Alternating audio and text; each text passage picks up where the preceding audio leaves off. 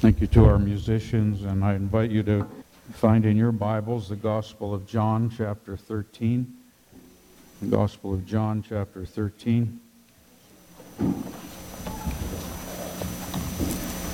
going to read the first 30 verses.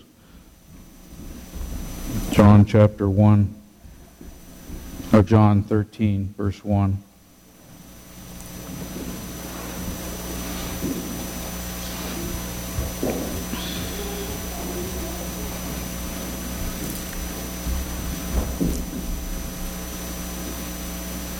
Before the feast of the Passover, when Jesus knew that his hour had come to depart out of this world to the Father, having loved his own who were in the world, he loved them to the end. During the supper, when the devil had already put it into the heart of Judas Iscariot, Simon's son, to betray him, Jesus, knowing that the Father had given all things into his hands, and that he had come from God and was going back to God, rose from the supper. He laid aside his outer garments, and taking a towel, tied it around his waist. Then he poured water into a basin and began to wash the disciples' feet and to wipe them with the towel that was wrapped around him. He came to Simon Peter, who said to him, "Lord, do you wash my feet?" And Jesus answered him, "What I am doing you do not understand now, but afterward you will understand." Peter said to him, "You shall never wash my feet." Jesus answered, "If I do not wash you, you have no share with me." Simon Peter said to him, "Lord, not my feet only, but also my hands and my head." Jesus said to him, "The one who has bathed does not need to wash except for his feet, but is completely clean. And you are clean, but not every one of you." For he knew who was to betray him. That was why he said, "Not all of you are clean." When he had washed their feet and put on his outer garments and resumed his place, he said to them, "Do you understand what I've done to you? You call me teacher and Lord, and you are right, for so I am. If I then, your Lord and teacher, have washed your feet, you also ought to wash one another's feet. For I have given you an example that you also should do just as I have done to you.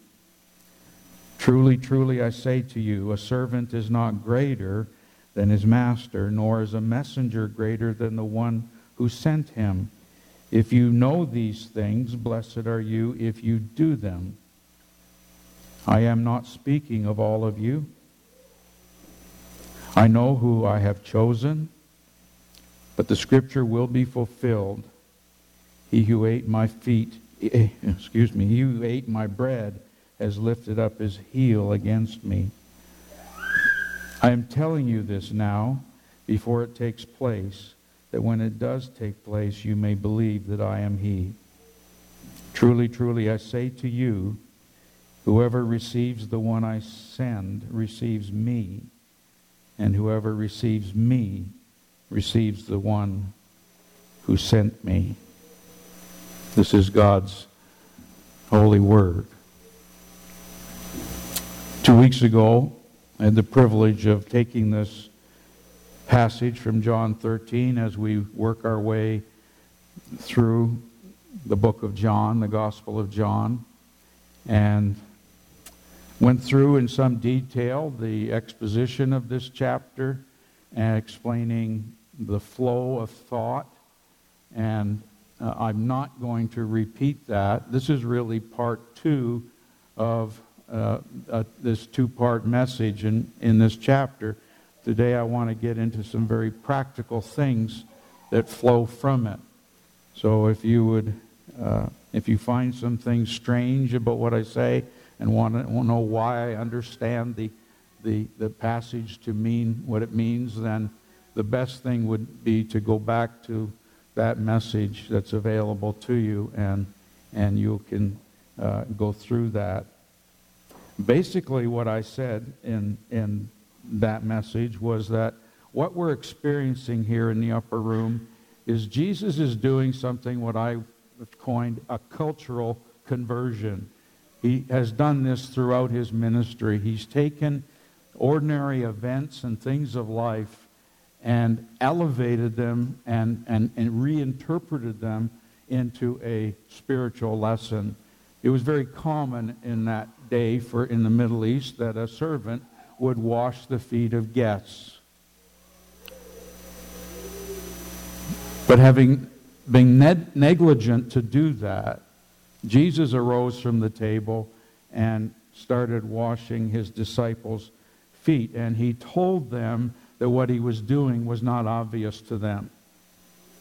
So he's taken the act of foot washing and elevated it to a spiritual act. And I showed you, hopefully successfully and accurately, that Jesus was saying that amongst his disciples, they were all clean in the sense that they have been forgiven and justified and made right with God.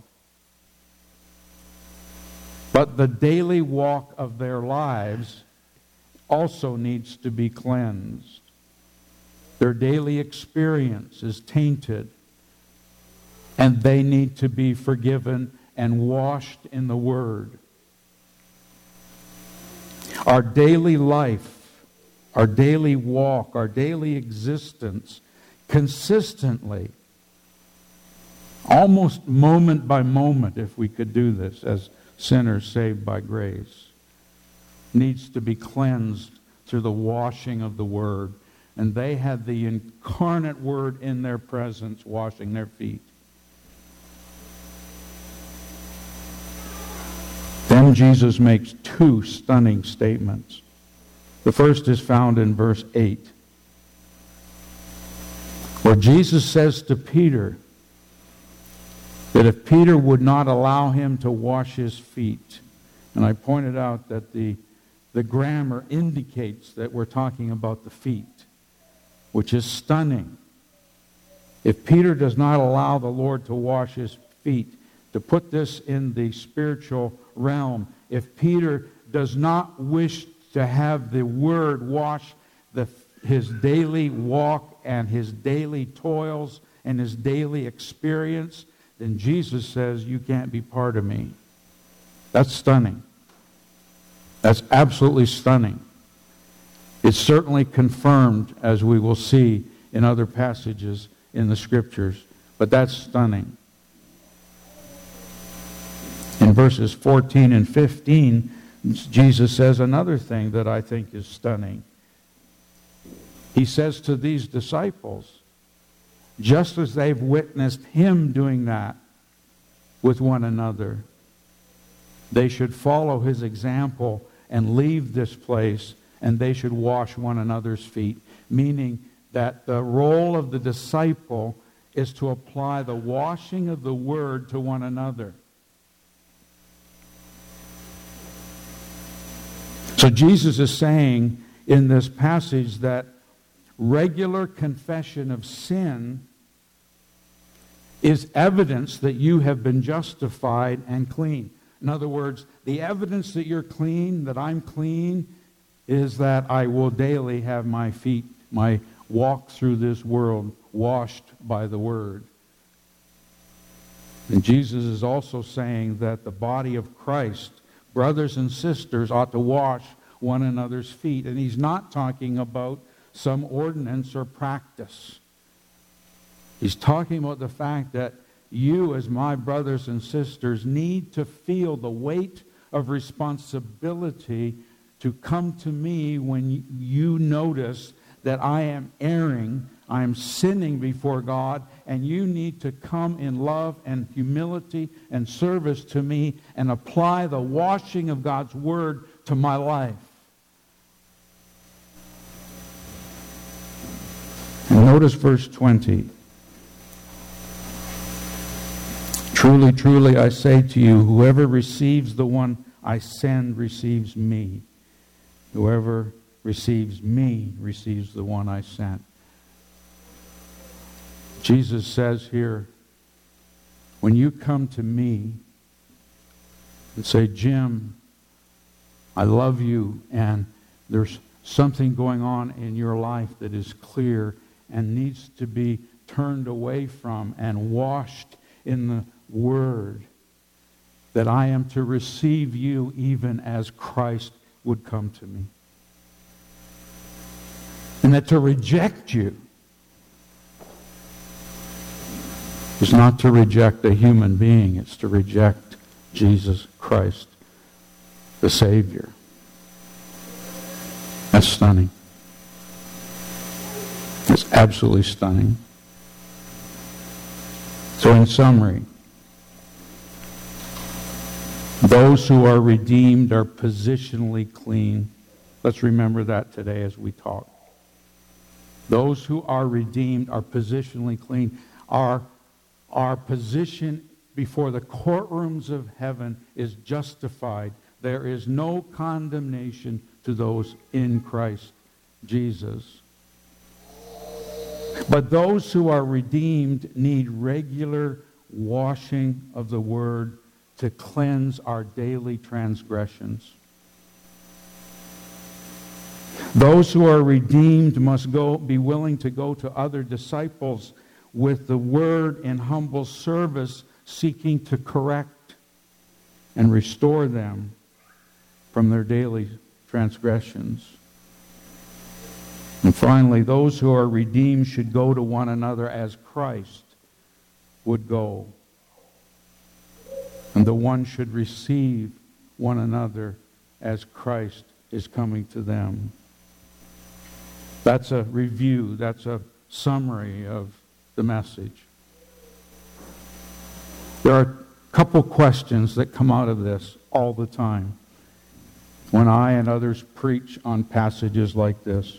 And I'm going to try to answer those questions this morning. I hope this is practical for you. The first question, probably a question that I have been asked almost at every Q&A I've ever conducted. And the question goes this way. If I have truly been forgiven of all my sin, then why do I have to confess daily sins? That's the first question I'll attempt to answer. The second question, and that came to me almost instantly after I left the pulpit that Sunday 2 weeks ago. How do I do that?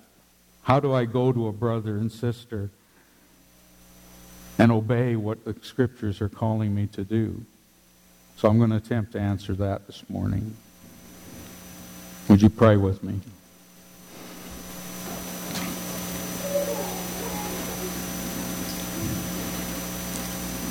Father, we desperately love the truth of your word. We wallow in the truth of your word. But we also, as the redeemed people of God, want to obey it.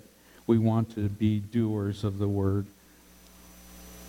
So help us to see the practicality of this that exists within the body of Christ. Help us to be clear about how to please you. Grant me help from heaven to say these things clearly, lovingly, kindly. Help us to have ears to hear and hearts to believe and wills to obey. In Christ's name, amen. So why do we as Christians have to keep confessing sin? It would make sense, as you know, and many of you could quote it with me. 1 John 1:9 says, if we confess our sin, he is faithful and just to forgive us our sin and cleanse us from all unrighteousness. But turn in your Bibles just briefly to Hebrews chapter 10. Book of Hebrews chapter 10.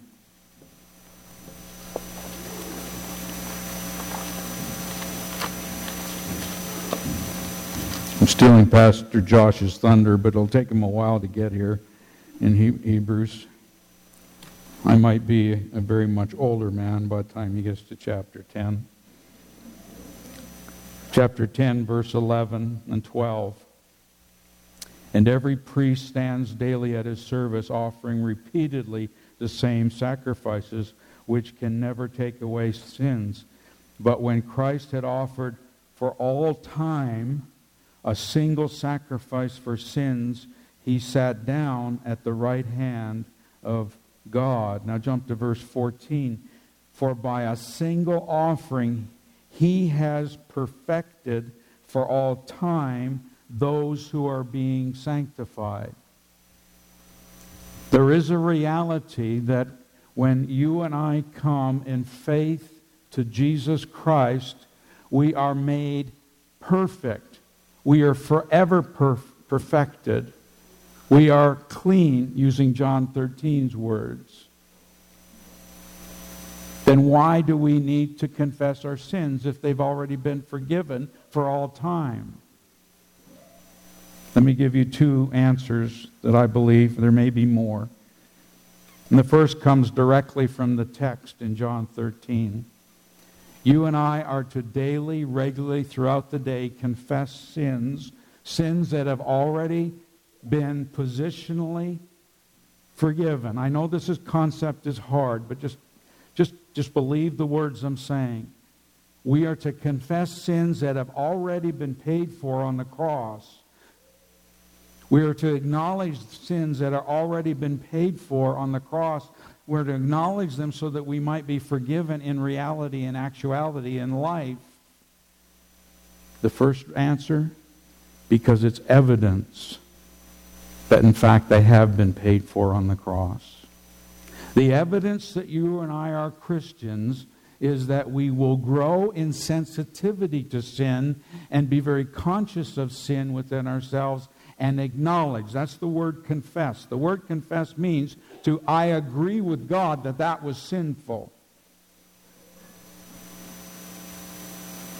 There are a number of things in the Bible that we do as an evidence that we are Christians. They don't make us a Christian. They are proof that in fact we are a Christian.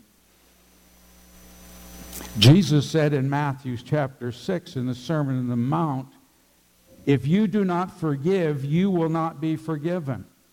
What's he teaching us there? He's teaching us that one of the evidences that I am born of the Spirit and redeemed is that I have a nature now that longs to forgive. And to withhold forgiveness means something's wrong. A Christian is someone who pursues holiness. To become a Christian? No, that would be impossible. But if you are saved and redeemed by the blood of the Lamb, you will by nature want to pursue holiness. In fact, if you don't, you won't see God. Hebrews 12:14. We are to persevere in our faith. We are to do good works. James says that so well. They are evidences that we're a Christian. And here is another evidence that I'm saved and you're saved, is that I become very conscious of my personal transgressions before God, and I seek regularly to go to 1 John 1:9 and confess them and receive the promised forgiveness. In fact, in 1 John 1:9, the word confess, I know you don't love Greek lessons, either do I, but the verb confess is in the present active tense, meaning that this is an ongoing activity in all of us if we're Christians. In other words, you could paraphrase that verse quite well by saying, if we keep on confessing our sin all the time, giving linguistic evidence to the fact that that is something that ought to be consistent with someone who is truly saved. So the first reason, if you were to ask me, Pastor Jim, why should we confess sins if that sin was already paid for on the cross? The answer is it gives evidence that you are indeed saved. It gives evidence that you and I are indeed saved. The second reason is when we place our faith in Christ for the forgiveness of sins, we are then justified. And the very next thing that happens, and I'm not trying to create a timeline like bingity bangity bong, we're talking about eternal things that happen. Theologians call it the order of salvation, and you really can't do that because it happens so quickly from conversions to faith and justification. But the very next thing that happens once you and I are justified in God's timetable is He adopts us into His family. He becomes our Father, which is amazing. And so when our sins are forgiven and we've trusted in Christ and He has justified us, He adopts us into His family, we become His children. Now, all of us here this morning are part of a family. And we know that things can happen in the family that cause tension. And the same thing happens in our relationship with God our Father. If a human son, does something wrong in a family, then the relationship between that son and that father is strained. It's marred. The fellowship is no longer sweet. There's not that sense of happiness in the home. Are you understanding me? And what needs to happen for that to be restored? And the answer is that a son then goes to dad and says, Dad, I've sinned. And the happiness and the fellowship and the joy are restored. Now, no father, no loving father, when the son sins, is going to say, you're no longer my son. And neither will your heavenly Father, may I remind you. No loving father would ever say, you didn't take the garbage out? You're out of my will. Change your last name. You're gone. You're toast. You're history. That's not going to happen. But the relationship is going to be somewhat strained, isn't it? When that son has done something wrong. And that relationship is restored when the son goes to dad and says, Dad, forgive me. Fellowship occurs again. Joy is restored. Now, John, the author of John's Gospel, also wrote 1 John. And he's the author that said, if you confess your sin, He is faithful and just to forgive us our sin and cleanse us from all unrighteousness. That's verse 9. Am I correct? Verse 4 says, I write these things unto you that you might have joy. The reason we confess sins that has already been forgiven is so that we can have joy. What did David say in Psalm 51, verse 12, after confessing his sin of adultery and murder? After confessing it before God, what did David say? He said, restore unto me the joy of my salvation. So there's two reasons, beloved, why I believe it's critical for you and I as Christians, to be very sensitive to our sin, to confess our sin and deal with it, even though that sin has been covered in Calvary's cross. One, it proves that in fact we are Christians. And secondly, it gives us a restoration of joy and fellowship with the Father that was earned and paid for by Jesus Christ the Son on Calvary's cross. That's the first question that I often get from this text. The second question is, how do I go to another Christian and apply correction? How do I actually do that? Let me just walk with you through some steps. Remember, the point in John 13 is that Jesus, as the incarnate Word, is showing us that we need to be washed by the inspired Word throughout the day.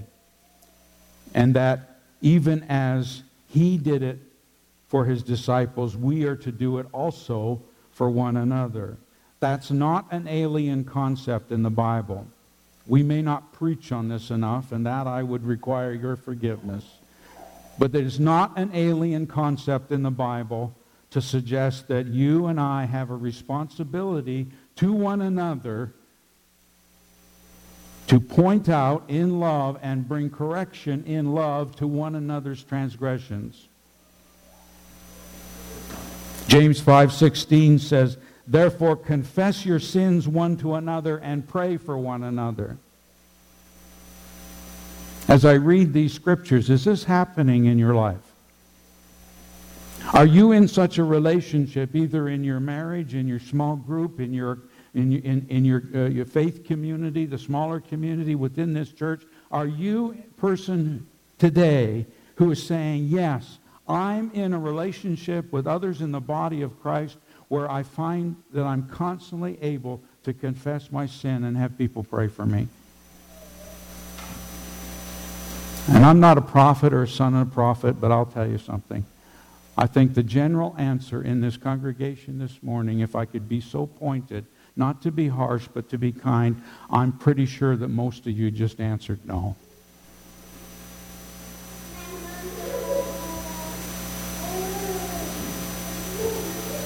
Most of you answered no. That means most of us here today need to get right with God's Word. Hebrews 3:13 says, exhort one another every day. Now notice, one another. Exhort one another every day so that you won't become hardened by the deceitfulness of sin. You see, when we don't confess our sin daily, it becomes calloused and becomes hard. We get to the point where we don't even think we have sin. 1 John 1:7, if we say we have no sin, we deceive ourselves.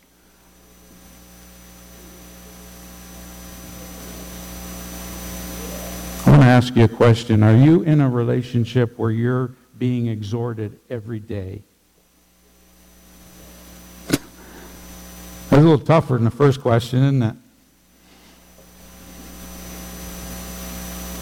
Means that your pastor needs to have someone in his life that is willing to say hard things every day. Every day. You go one day without that exhortation, and there's an increasing hardness that comes into our hearts, and we get deceived. Oh, I'm not that bad a person. Oh, that was just a small thing. Don't worry about it. It'll pass away. Exhort one another daily. I'll say something trying to be humorous. I mean, you can debate till the cows come home about old earth theory and young earth theory and what a day is, but I'm going to tell you something. This is a 24-hour day. It means every day we need this exhortation in our life. Colossians 3:13, bearing with one another. If one has a complaint against another, forgiving each other, as the Lord has forgiven you, so you must also forgive. Okay, here's some points. I'll try to go quickly. I don't want to... Got Sunday school, and that's important. I'll try to go quickly. Here's some points. How do you go to someone when you recognize a transgression in their life and you love them enough to go to them?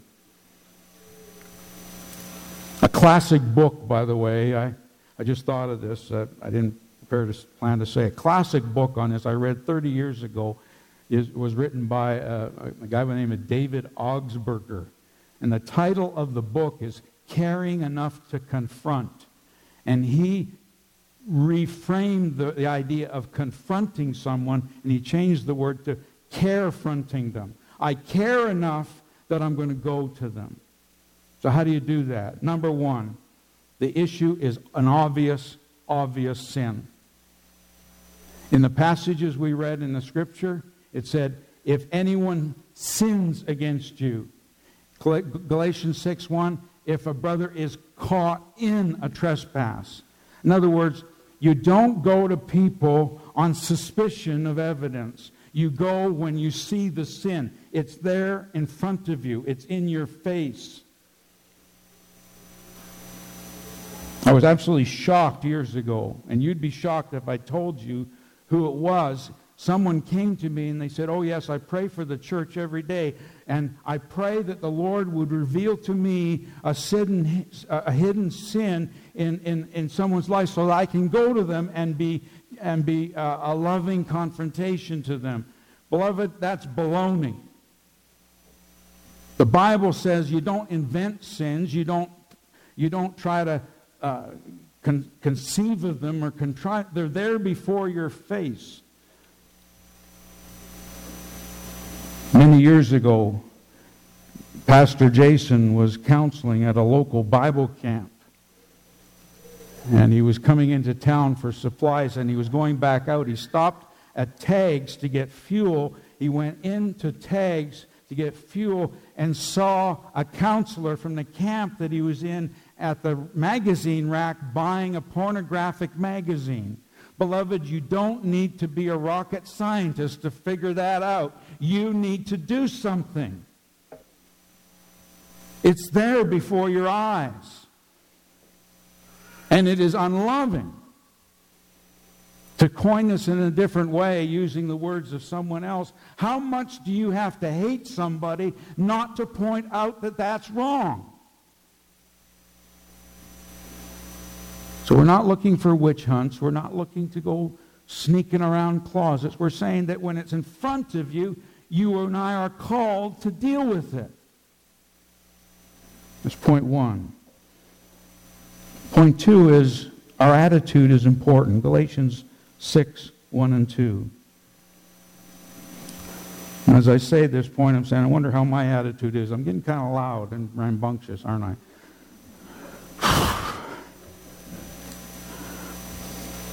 Galatians 6 says those who are spiritual should go to a brother and sister to restore them. Now right away I heard a great gasp in the audience, and all of you said, great, I'm not spiritual, that's somebody else's job. Let me deal with that, because you're not right. In context, and I'm doing stuff really fast here, in context, to be spiritual means to be living and walking in the Spirit. Galatians 5:16. And may I remind you that if you're not walking in the Spirit and you're walking in the flesh, you're not a Christian. So that's the first point. You and I are to be walking in the Spirit. It also means, to those who are spiritual more precisely, it means those who are expressing and exhibiting the fruit of the Spirit. Love, joy, peace, kindness, humility, gentleness. That's what it means to be spiritual. And you say to me, well, Pastor Jim, I'm still not spiritual. Someone else has to do it. It's a command to be filled with the Spirit. It's a command. So there's not a single person here this morning in the sanctuary who is a Christian who can get out of this. There is no exit out of this text. You who are spiritual, go and restore. And we're to do it in gentleness. We do it in gentleness. We do it with fear and trembling and humility. You and I wouldn't want to go to a doctor. You wouldn't want to go to a physician. But when he or she sees us come in the office, they just start getting really happy and rubbing their hands and saying, good, I get to cut you open. Then you would go to a vet instead.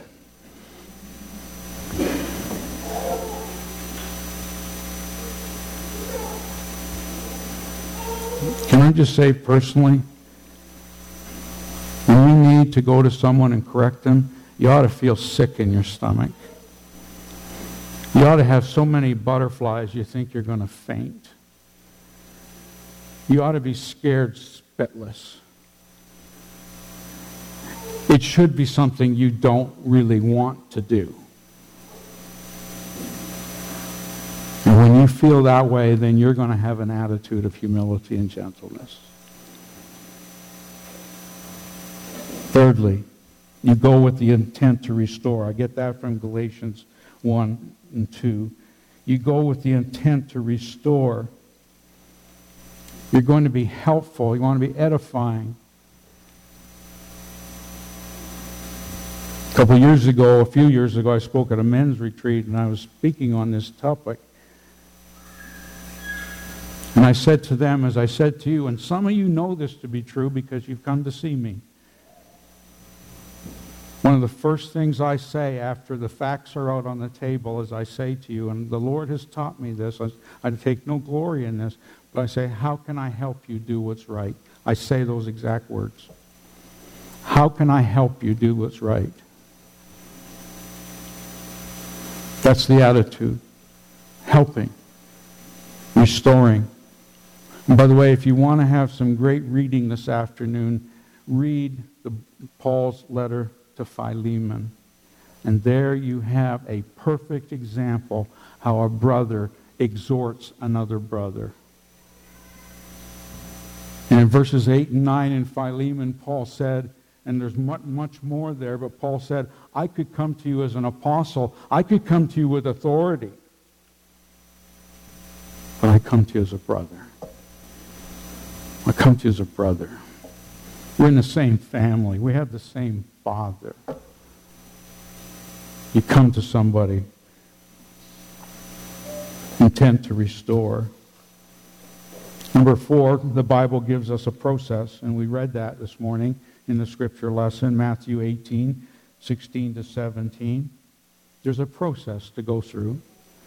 If there's a failure at Elk Point Baptist Church, if there's a failure in Jim McClellan, I'll tell you something. The failure is that even though sometimes we might go to somebody and point out an obvious transgression that needs to be dealt with, but we stop there. If there's any failure to be owned this morning, it's this. We do not follow the teaching of God's Word, and when the person says, no, I don't agree with you, or the person says, blow it out your ear, or the person says, like someone said to me once, this is my business, not yours, I don't want to hear about it. Then you go take 2 or 3 with you.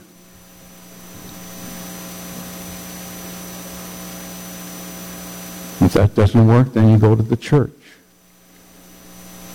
And the church has a responsibility. There is a process to be followed. And lastly, number 5.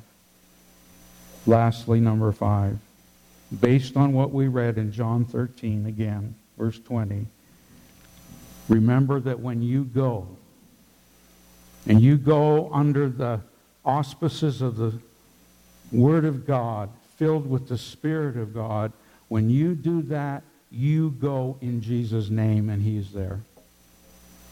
You need to know that. You need to know that when you do that hard, most difficult thing of in humility and tears going to your brother or sister and saying, I need to talk to you about this sin in your life, you go in the power and the blessing of Jesus Christ.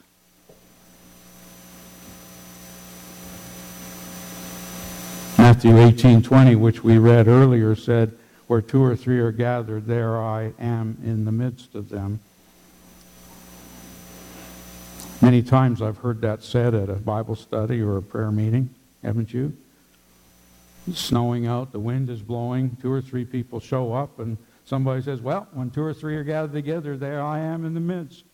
That's totally taken out of context, if I might add. In fact, let me say this, if one of you's there, Jesus is there. That's not the point. The point is that in matters of caring enough to confront somebody, when you go with someone else, you go in the power of the risen Savior. His glory and His power and His presence and His blessing are there. That's the context. And that should be incredibly encouraging. Incredibly encouraging. And those of us who are here this morning who are listening and still saying to ourselves, oh, I can't do that. You ought to shake your heads. All authority in heaven and earth has been given to Him. And when you go out of love and compassion and true sincerity to someone you love and say, you've got to deal with this issue, you go in the power and the authority and the blessing and the promises of Jesus Christ, the risen Savior. And shame on you for thinking otherwise. Unfortunately, in the church, in this church, in our church, we've adopted several different ways of dealing with this over the past, haven't we? The first thing is that sometimes we see someone who has an obvious transgression that they're dealing with, and we go to option 1, and we just say, I hope that goes away. I just hope I'll wake up, I'll pray for them and just hope that one day it'll get fixed. Or sometimes, and this is what happens most often, and this ought to be terribly convicting for me and for you, sometimes all we do is go talk to someone else about it, and then we sin in gossip.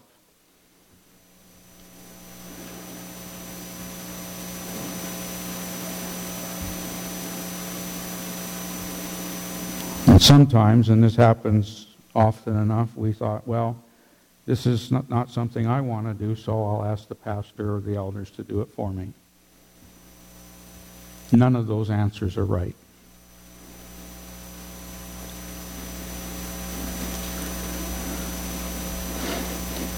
Centuries ago, Charles Haddon Spurgeon penned these words in his sermon from this text. Please let me read them to you.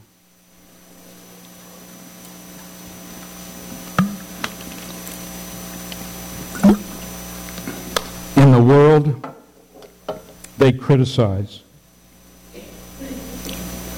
By the way, I thought this was written in 2020. In the world, they criticize. This is the business of the public press. And it's very much the business of private circles. Hear how gossips say, do you see that spot? What a terrible walk that man must have had this morning. Look at his feet. He has been very much in the mire. You can see. For there are traces upon him. That's the world's way, Spurgeon writes. Christ's way is very different. He says nothing. He takes up the basin and begins to wash away the stain.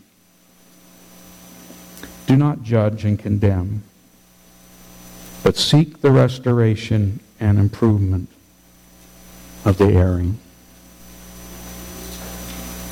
I love that quote. So, beloved, if I've properly understood John 13, if I have properly understood it, if I've properly interpreted it, if I've properly preached it, if I've properly applied it to my life and yours, it fits in well with a multitude of the New Testament teaching that we are called before God to wash one another's feet. We are called before God to go to an erring brother or sister and apply the Word of God to their life, seeking to restore them, seeking to care for them, and bear their burdens with them. Hear the words again of our Savior as I close. John 13. If I then, your Lord and teacher, have washed your feet, you also ought to wash one another's feet. For I have given you an example that you also should do just as I have done to you. And watch this. This is a beatitude in the Gospel of John. Blessed, verse 17, blessed are you if you do them. Blessed are you if you do them. As the worship team comes to lead us in a closing number, let us pray.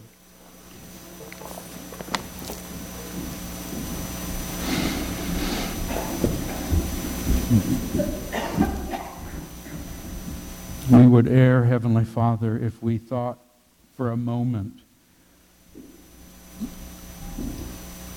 that we can duck the conviction that's in this text.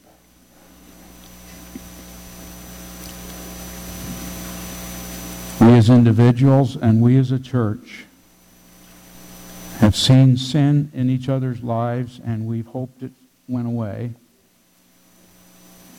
Or worse, we've gone and talked about it to other people. Or we've hoped someone else would handle it and we don't have to. Father, we need your forgiveness. It's us, O Lord. It's us that are in need this morning.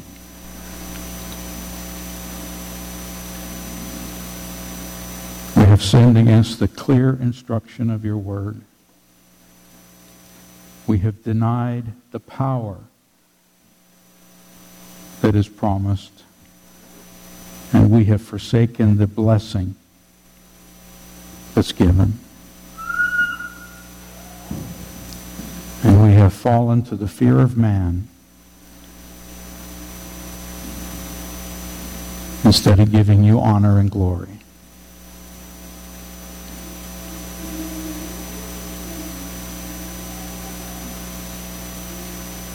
Cause us to walk in your ways. Cause us to be obedient. Lord, it's possible this morning that there's someone here this morning, when they hear this teaching, they realize they've never been saved. They've never been born again. This is all just a joke. It's just silliness to them.